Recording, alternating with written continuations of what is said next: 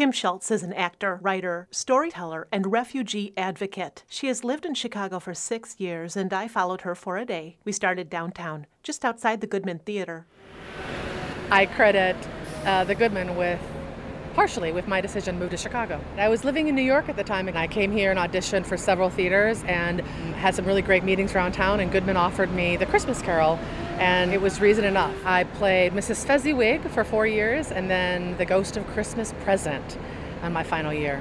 I thought Ghost of Christmas Present was amazing. I mean, I love Mrs. Fezziwig. She's a hoot and a riot, and I love playing bit parts and roles and being a comedian and being funny, which you get to do when you play the smaller roles. But the Ghost of Christmas Present was, I think, really special because it was right around the time of Trump being elected, and we really were using that as a tool to connect with people and to talk to them.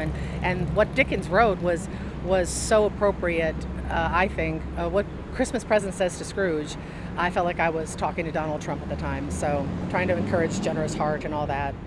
Kim isn't afraid to let her art reflect her conscience. And though she hasn't written off traditional theater for good, her career is changing. Part of my growth as an artist right now is I'm into doing my own work. I'm into writing new things. I'm into creating a space for stories and storytelling so that people of different everything get a chance to share their story and connect with people and humanity on a level. So I think when big box theater bores me, or when any theater bores me, it's because I don't think it has anything to do with me or anything to do with the world today.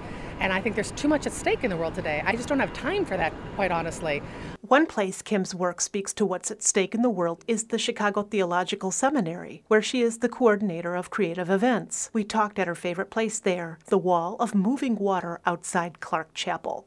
I try to do a lot of listening and learning and seeing what voices aren't being heard. How can I help create space for those voices? How can I, as an artist, facilitate those voices? And then when do I need to step back and allow the voices just to have their own space? And so I'm really interested in how things are shifting in this country and how the white Christian majority, I would say, is fighting it tooth and nail, and how things can be different and how they will be different. I'm not particularly religious right now, but I'm doing a lot of interfaith work, which I think is funny and weird. One example of her interfaith work is Keeping Faith, Sisters of Story. The Sisters are a trio of Muslim, Christian, and Jewish storytellers where each woman shares her faith journey. Not only do they share stories, they sing. Salam, shalom. The singing segued into poignant storytelling, cultural music, and moments of great laughter.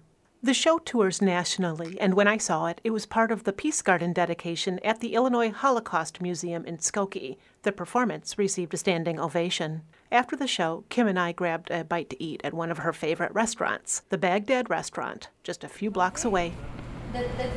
Anytime that I can hear Arabic or I can eat Middle Eastern food, brings me back. Music, the tea, the music, the culture. For sure, yeah, lots of memories. The memories Kim is referring to stem from her trip to the Middle East in 2009 when she interviewed Iraqi refugees amidst destruction, death, and decay. She penned her memoir, 3 Days in Damascus, and a one-woman play, No Place Called Home, based on her experiences there. She also developed an affinity for chicken shawarma.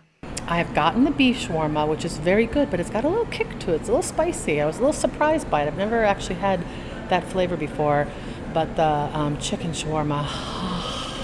By now, you know the kind of work Kim does, but what are the spaces that keep the artist healthy and open? She showed me her apartment in Rogers Park and talked about why she loves it. It's very diverse. I believe it's like a third Hispanic, a third Black, a third white, so I really like the diversity up here. And I wanted more space, and you get more bang for your buck up here, and I wanted to be close to the water. So this kind of checked all the boxes, and this space makes me very happy. It's very light and sunny and airy, and I hear nature, and it's a healthy space for me. When she needs a break from her home, which is where she writes, her yoga studio and Morse Beach are within walking distance. Her studio is closed, so we went to the lake. For me to create art, that sounds pretentious. To me to create whatever it is I'm creating, I need space in every kind of way. Like my desk has to be clean, my brain has to be clean, I need room. Otherwise, I just am task-oriented, and I'll just do emails and empty my dishwasher and just do tasks. But my fake ocean out here gives me some brain space. I'm Connie Kuntz. This is State of the Artist.